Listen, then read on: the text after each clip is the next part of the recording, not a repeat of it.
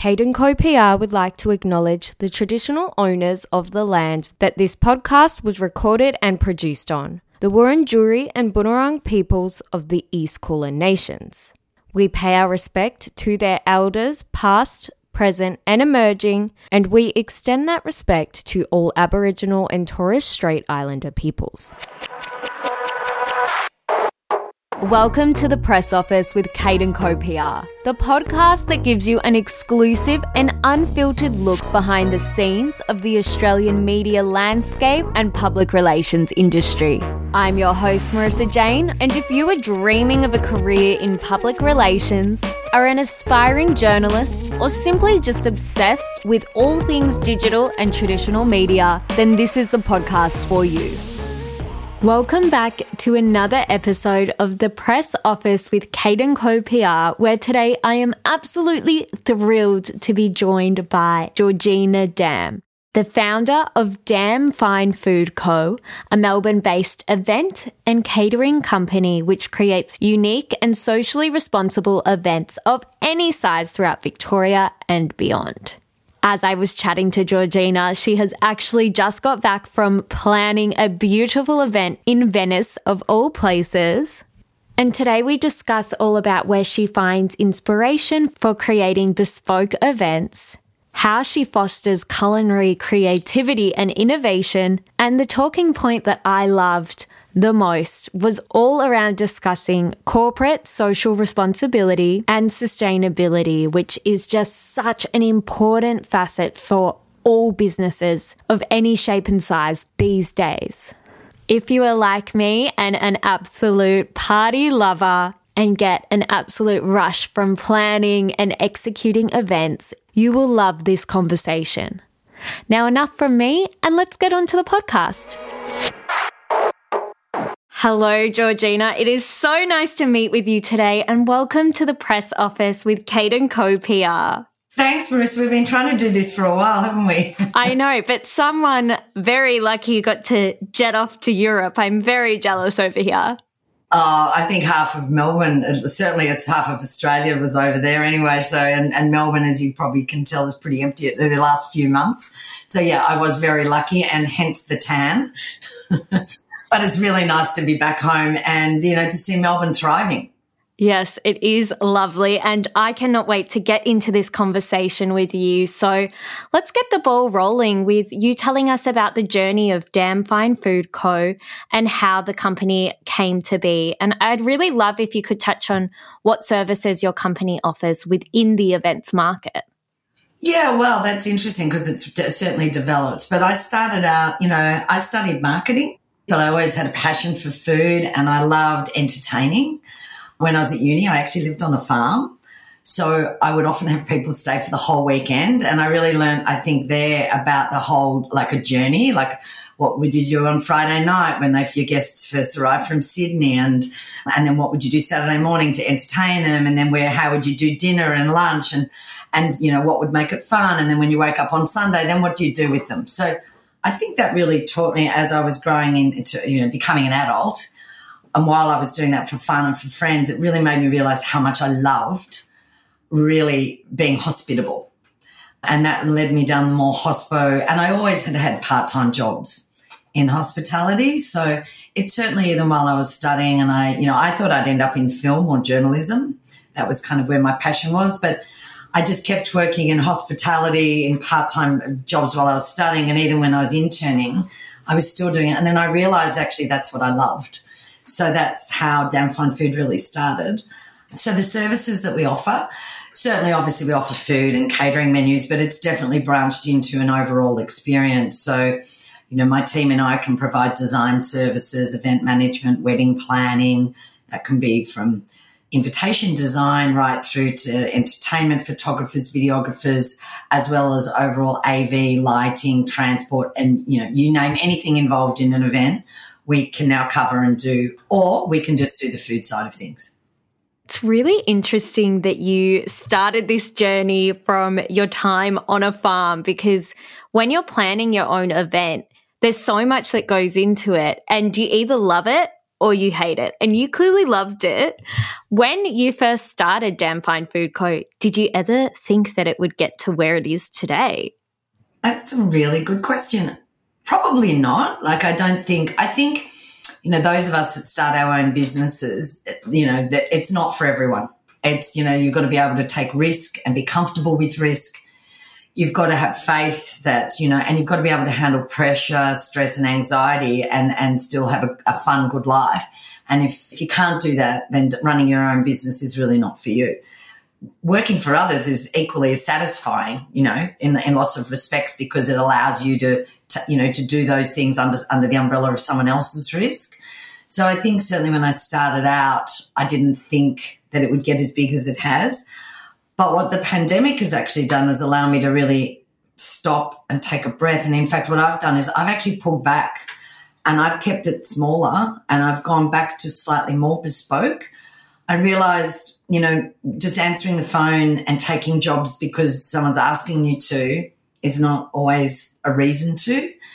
And I think, I have a reasonably small team here, very hardworking, amazing team. And I really liked the dynamic of being smaller. I felt when I was bigger, I was too disconnected.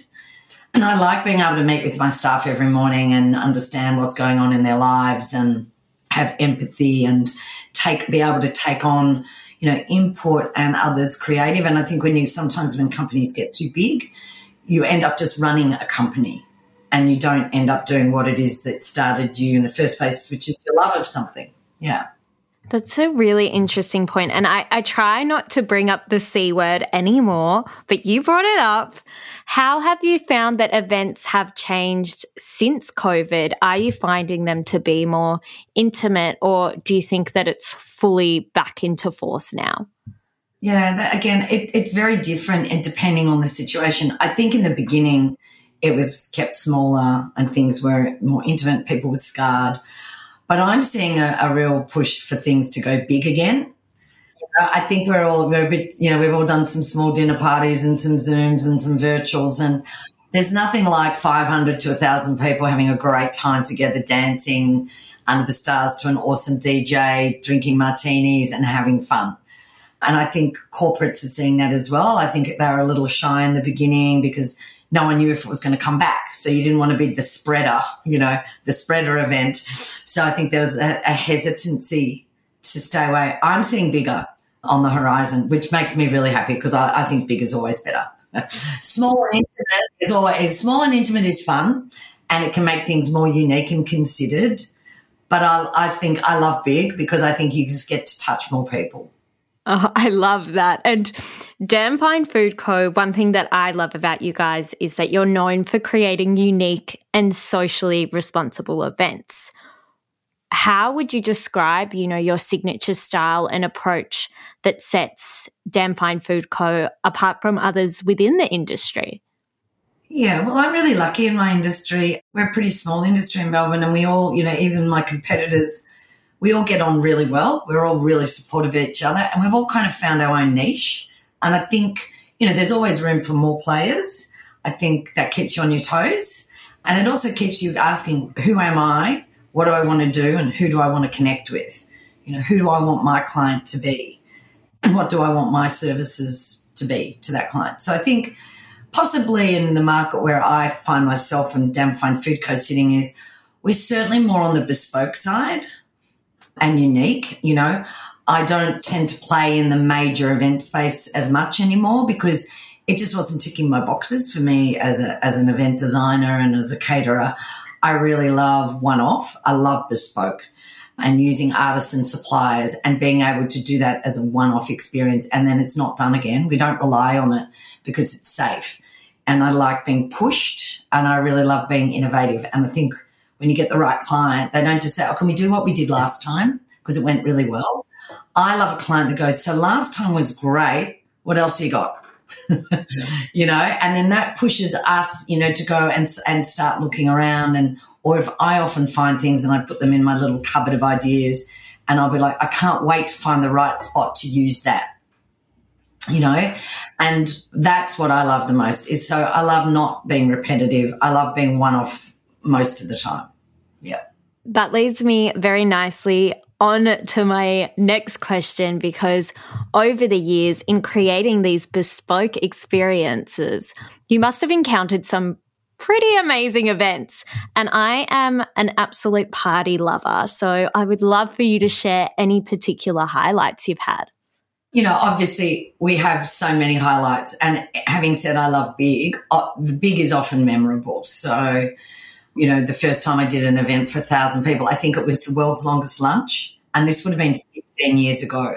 And it was the first time someone had accompanied on the Melbourne Food and Wine Festival, had entrusted a really young caterer with not a lot of experience in the size, and I planned that for months. I had running sheets and diagrams and floor plans, broke it down into 4 different events, and no one was to cross the line between this. So it was just 250, it wasn't 1,000, and things like that. And then that teaches you how to grow. So that for me was a memorable one. But really small, beautiful, considered curated events are also really memorable. I love collabs, for example. When you collaborate and you get that opportunity. I work a lot with, premium fashion brands. They're a very big part of our business. Their attention to detail from a brand perspective is incredible, and you learn so much where everything you're doing has to be approved by their head office, and they might sit in Paris.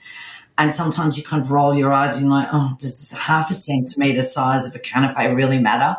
But it does, for lots of reasons to them. And once you take that on board, you can learn a lot by that kind of client base about where brand experience is crucial and how all the little components are so specific in making up brand values, and then how that translates into guest experience and the way those brands treat their customers and how they hold them in such high reverence. And that's why they keep them. So doing my first kind of lot of fashion brands was really memorable for me.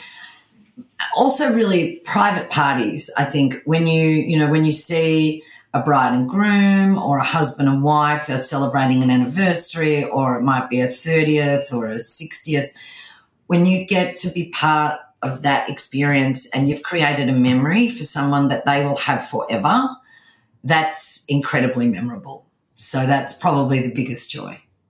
The anecdote about fashion is so interesting to me, because fashion is art, but also I think food is art as well. And a big part of your business is catering. And I know when I was creating PR events, the menu was always so important to my clients.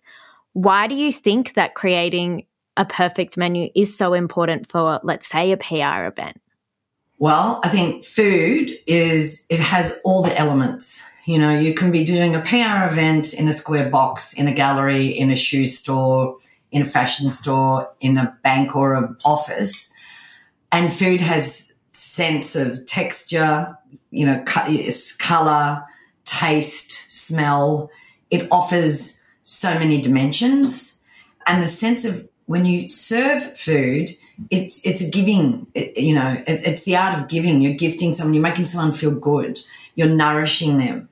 I mean, I don't know how much nourishment you get from a canapé, but the concept is that you're taking care of somebody. Now, if you're selling, if the PR event is something that might be a little dry, it could be insurance, or it could be, something static like a car. Well, you're not going to be able to drive that car around that showroom as part of that experience. But if you set the level of what that food experience is as a reflection of that car, like let's say the car is, could be something fun like a Mini Cooper, for example, and that's about playfulness and youth and, it's like a retro brand. So you might have a bit of retro food and you might have bright colours and you think of all the things that Mini stands for, versus if you do an event for, say, Rolls-Royce, and you're thinking luxury and premium, then you can easily reflect that without driving the car through. And it doesn't all have to be caviar and French champagne. It's how many staff you have and the level of guest experience, from taking your coat to knowing your name to like taking, I guess, cocktail experience and bespoking that to match. That's where food menus become really important, because it's how you bring a brand to life. It was funny that you brought up the car example, because that's exactly what I was thinking about when working for a car brand. you don't have that tangible experience always. So having the food there, it's how it correlates to that brand. So it becomes this really important part of the storytelling piece. Yeah, it really does. And the thing I think about food is clients know when they're invited to an event. There's an event where you just get a glass of champagne and there's one bartender, and that's fine because you're there to pop in and see a product. But if you want a real experience, I think how you treat food and beverage, whether it's standing or seated, is kind of like inviting a brand inviting you into their home. And for me, I would, I never did a dinner party in halves. I would always be dressed up. I'd have the music, the table set in a certain way. I'd have steamboats and, I love taking it that next level. And that's what makes things memorable. That's where cut through comes from, And from a PR perspective, I guess, making sure the crowd's right, that's your job, and making sure you have this great mix of people. But I guess my job as a caterer is also to make sure that they're not just talking about, they know they're there to see the shoe brand or the whatever it is, but you can really surprise them and you can really heighten their experience where they go away and they go, wow, what a great night. I'm not sure why it was so great, but I had so much fun. And I remember this and I can still remember that, and I kept the swizzle stick or the drink coaster or the, those little things. So I think they all add up in PR, yeah. And speaking about food, how do you foster culinary creativity and innovation to be able to offer these diverse menus for clients? Well, I eat a lot. Eat out a lot, and and I love it. And eating out for me is not just the food; it's actually looking at the restaurant fit out and how the staff interact and what the staff are wearing and how the menu's printed and what the lighting's like and what music are they playing. So it's all of those things. Like I said, I dine out a lot, especially in Melbourne. I travel a lot. Travel is a real passion. And I think staying up to date with what's going on, not just in Australia, but globally, is really important. And you don't need to physically travel. We can certainly do that via, I spend a lot of time on the internet just looking at things. I go down rabbit holes all the time and find myself looking at the design of a Moroccan souk and I'm like, what's that got to do with anything? But I think having a sense of inquisitiveness really helps keep pushing you. Like once you've nailed a menu, Ben Shuri, actually, I was watching listening to a podcast with him from Attica. I'm sure you know him as a chef. I really admire, one of the things he said is, once I've got a dish right and I've served it, I take it off the menu and I never serve it again. And I thought, wow, that's brave, because it's so easy to keep serving what we do well all the time. But what's great is not to do that, is to keep regenerating and keep ourselves motivated and keep looking out for what's new. I rely a lot on my suppliers for that. They come and tell me what new product is about, certainly in the food game. Like, we didn't used to have Persian fairy floss or even pomegranates 15 years ago you couldn't come by. If you think about that, and things that were pushed culturally, when a culture becomes, bountiful here, like African culture is a newer culture that's entered Australia. Way back when we had more, say, Italian and Greek, migration, then you get Italian and Greek food and then you get product. And I remember my dad having pesto for the first time. I'm thinking it was this crazy, weird new thing. It's, you know what I mean? It's always just keeps changing and moving. And so our job is to make sure we're in the community, we're talking to suppliers, we're dining at other spaces, and we're enjoying other experience. I've always got my eyes open. I'm always grabbing bits, whether it be, like I said, it could be a napkin, a piece of linen. It could be I take photos of all sorts of food, or I'm in a market and I always stop and ask if I don't know something. And I think that keeps you current.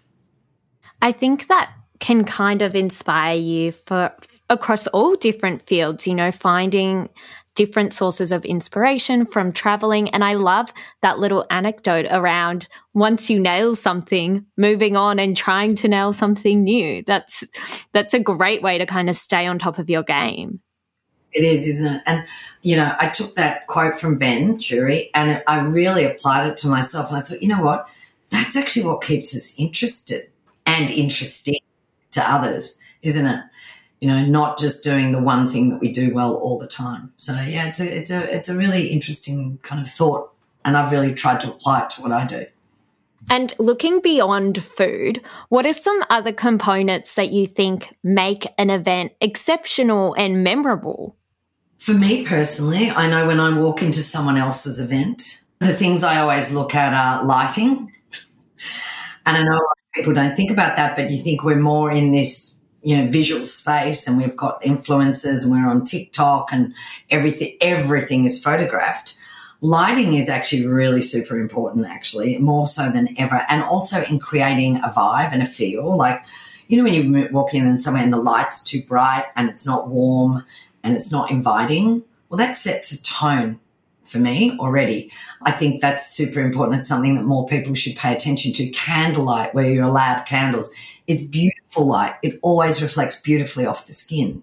I always encourage more candles wherever possible. And scent, floral and scent, where it's not either too overpowering. So you walk in, you're like, oh my God, yes, we get it. You're launching a perfume. We don't need to smell it on everything.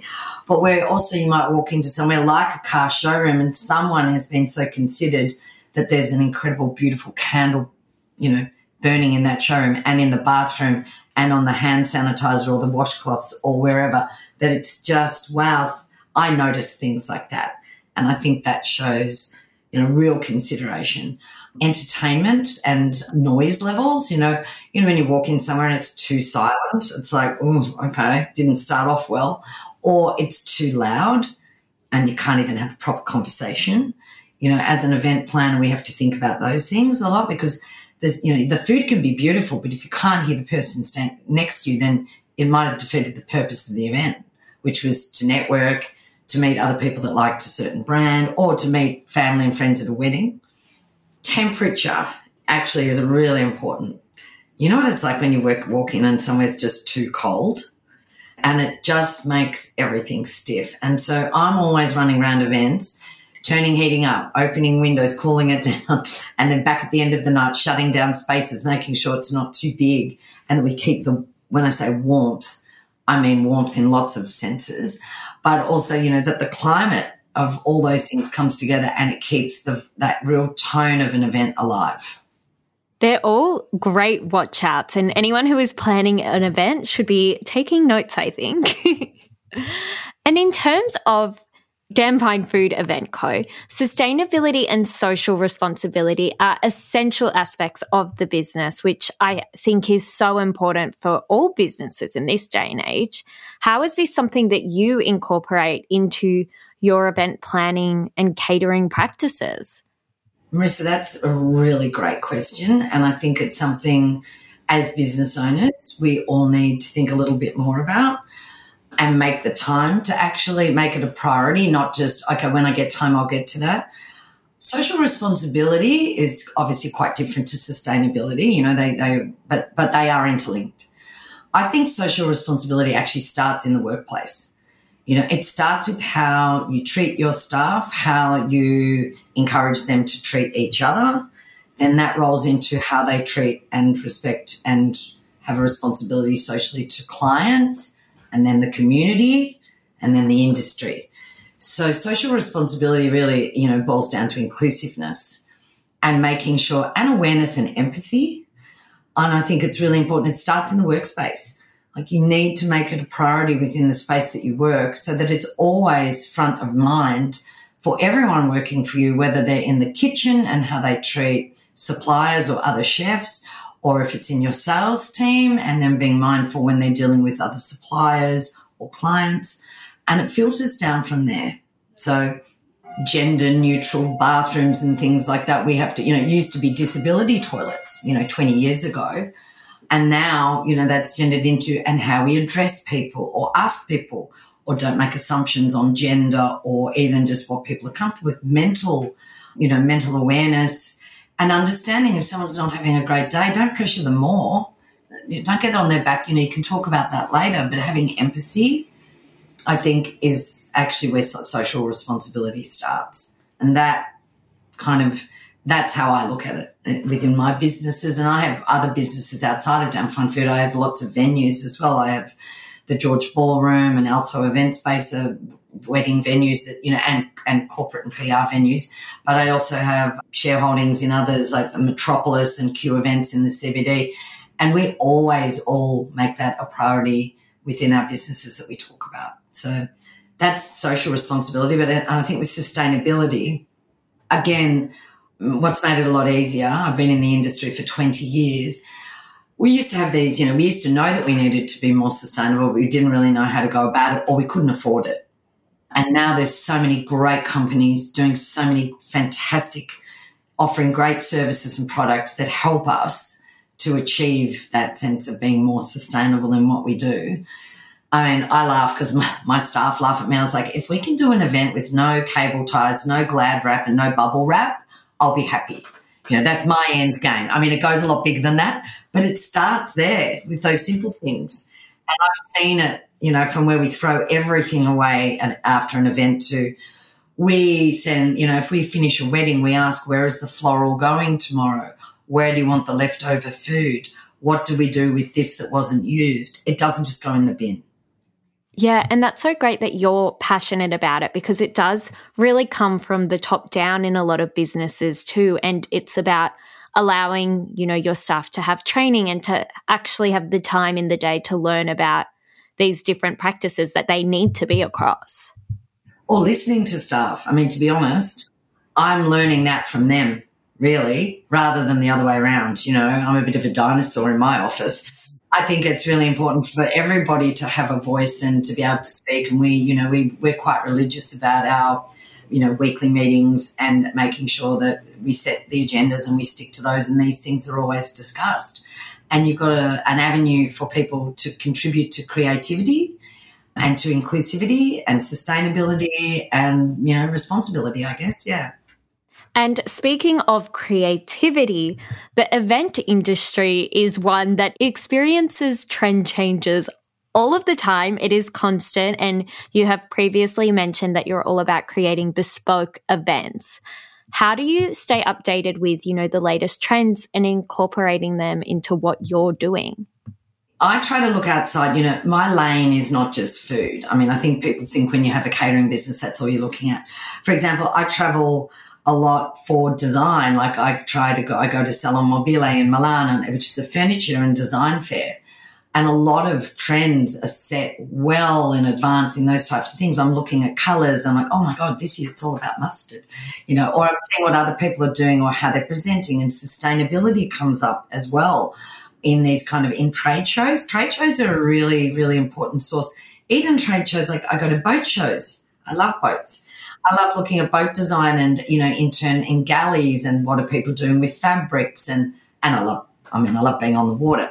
But, and I think travel is, and it doesn't mean you have to go to Europe everywhere to be inspired. I mean, traveling to Tasmania is inspiring. Traveling to the Northern Territory is inspiring, or Western Australia. We don't need to just go and sit on a beach in Noosa to be inspired. Like it's actually, not that that's actually not inspiring, because again, you're eating in those kind of places, you go, oh my God, finger limes, like I never thought they were 10 years ago. Or, going, eating more culturally, I guess, Australian types of bush foods and things like that. You see a lot more of it up north, and that's inspiring. But I also look at design, I look at music, I look at art, I look at other avenues, all feeding in to, I guess, events as sources of inspiration. Yeah. And fashion too, really. Fashion's a big one. And I have worked in the events industry previously, and it does really go hand in hand with the PR industry. So I understand how it isn't as glamorous as it seems. What do you think are some misconceptions of the events industry and your job? I'm just laughing that you're laughing, Marissa, because you know how hard it is. And I think everyone thinks the events industry is like, oh, you just put your high heels on and you grab a champagne and you walk around and you swan around a party chatting to people. And I think obviously that's a big misconception. And in fact, that's when all the hard work's done beforehand. And you're certainly not even doing that during the event. So I think one misconception is that it's just being social. But it's, in fact, if you do your job well, you shouldn't be really seen, because you're there for your client. It's not really your job to be promoting yourself within their job. You should be behind the scenes watching what's going. Like I said, adapting and changing things like lighting and music and the flow of food and slowing it down or speeding it up and working in with speeches and those types of things. So I think, the misconception is that you're just attending parties, same with PR. I think people think you just swan around and go to parties and get free stuff. I wish that was the case. But it's super rewarding. So I think that's the big misconception, and you really need to be prepared to be on your feet for very, very long hours. And there is a physicality to this job that you've got to take into account. Like if you're not a strong, healthy physical person, in some respects, events is not for you because you need to be adaptable and up and ready to move a sofa, clean a toilet, pick up a coat, serve food if you have to, wash a dish, clean glasses. You need to be on top of everything. That's so true. I remember just like carrying trolleys worth of stuff and you're running here and there because the timing is so tight half of the time before an event. And there is this sense of physicality that I don't think's discussed that often. No, it's kind of like if you think about being a hairdresser. You hear younger people going into hairdressing like, oh, my back is so sore. It's like, well, if you've got a bad back or it's, you're not fit, don't be a hairdresser because you're going to be on your feet. It's the same in what we do. You have to be on your feet for long hours and running. I did an event, one I just finished actually in Europe, and I think on the event day I did 37,000 steps. Wow. And that was just one event, and that's how much you run around. That's so interesting. I'm getting like flashbacks. Get me out. And for those wanting to be a part of the world of events, what advice do you have? And I guess any advice specifically for those starting their own businesses? And since this is a PR podcast, how did you PR yourself when you were first starting out? Yeah, it's tough because, as much as we'd love to be able to afford the fabulous services of Kate & Co, when you're first starting out, some startups definitely, there's budgets already set. But for a lot of small companies like my own, we just started out of, it was just a one-man show. I was doing everything. I was going, getting the food, cooking the food, serving the food, washing the dishes, repeat. And then I could afford a chef, and then I could afford a salesperson, and then, so you don't necessarily start. In fact, that's probably the fault with a lot of businesses is we don't start with the right amount of funding. We don't have the cash up front to do what maybe we need to do to be successful. So PR in that sense, when you first start out, it's up to you. You've got a network. You are the PR, and then you've got to you can't hide behind just doing great socials. People want to know who's behind the business, where's the heartbeat of that business, and they want to connect. They want to know that their brand aligns with your brand and that your service is going to align with what their expectations are, whether that be commercial or be a wedding. They want to make sure that my knowledge of food matches theirs and that what I think is exceptional is what a bride and groom think for themselves. So when I meet a bride and groom, I always say to them, what are your favourite restaurants? Because I want to understand what their style is and what their sense of food and how high is their expectation or what would make them happy, so I can match that, really, really well. I think you need to get in it first. It's, when people say, I think I'm going to open a bar, because I love going to bars. It's like saying I want to work in events because I love attending them. You have to get in them and make sure that what you think that industry is actually what that industry is. So I would say the very first thing to do is to go and get a job interning, volunteering. There's so many opportunities in events, as you know. We do major events. There's always volunteer work around that, you'll get accredited. You might get university credits for it. You'll certainly get a certificate of notification. And those things, I look for those things when I look at CVs, because when you come to me and you apply for a job and it's an entry-level position, the thing that will cut through to me is whether that person went the extra distance to get extra knowledge. I also love when I see people have worked at McDonald's or a chain, because I know they understand process and they understand procedure and how important that is. and that we're not just kind of flying by the seat of our pants. And that, I think, shows that they've got an awareness of that. That's really important. But you're getting experience, internships are vital, and volunteering. You know, it's great for the causes. It's great for your own self-development. And I think as an employer, I always look for that on a CV. I totally agree. You're not going to learn anything unless you're getting your hands dirty and you're having that first-hand experience. Yeah, very true. Very true. And in terms of the future, what does the future hold for Damm Fine Food Co? And I guess more generally, is there anything that excites you about where events are going? Well, I hope they're going big. I love big. So, I mean, I'm just looking forward to, I think we can all see, you know, that when we looked at, for example, the Australian Open, wow, what a growth event, and the Grand Prix, like look where it kind of went backwards and how it's gone forward. There is a huge capacity for Melburnians and people across Australia and around the world to be eventing again, you know, like, and I think everyone's missed it, and I think there's a connect, and everyone, when you're standing with someone that's like-minded and they enjoy what you're enjoying. And as we know, music and food and beverage are huge, huge parts of those experiences. A lot of people aren't going for the car racing, you know, they're not going for the horse racing, and they're not going for the tennis. They're actually going for the event, the activation experience around it. So I hope, and I think it's going big. I think that's where the future is. For me personally, for Damm Fine Food Co., I want to be more international. I've certainly had the great opportunity during COVID to work with people that decided to do destination weddings and now private events, and I'm certainly doing more of those than I've ever done. And for me, it's a real passion. I love it because I get to work in a culture as if it's my own. I see how other cultures and countries do things. I learn from different suppliers, and I get to travel, which I love. So I hope there's more of that if I rubbed my crystal ball. And I'm certainly pursuing that. And I think for my team, it's also inspiring because even though they don't all get to attend, they certainly get involved in the planning process where we're looking at Italian menus and wines and linen companies and printing and what's available there. And it raises the bar for us here. Wow, well, why aren't we doing that here? Why can't we find that here? So I see a lot more of that. But I also see bespoke as being, for me, that's where I really want to be. I really love the process of sitting with a client from the very beginning, and it's a journey, and it can be a long journey. It can be 12 plus months.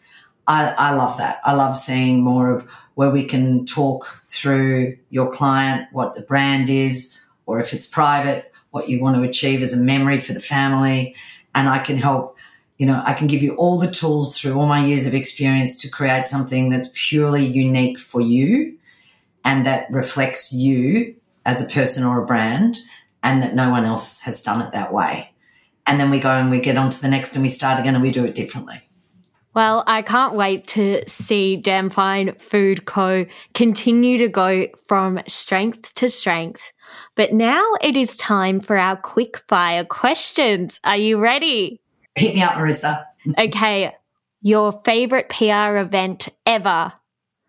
Probably one I worked on. It was the launch of the Emporium many years ago, and that was enormous, and it was so bigger than Texas, and it was Baz Luhrmann inspired, and he had the creative, and Tony Asnes, who's a creative out of Sydney, ran it.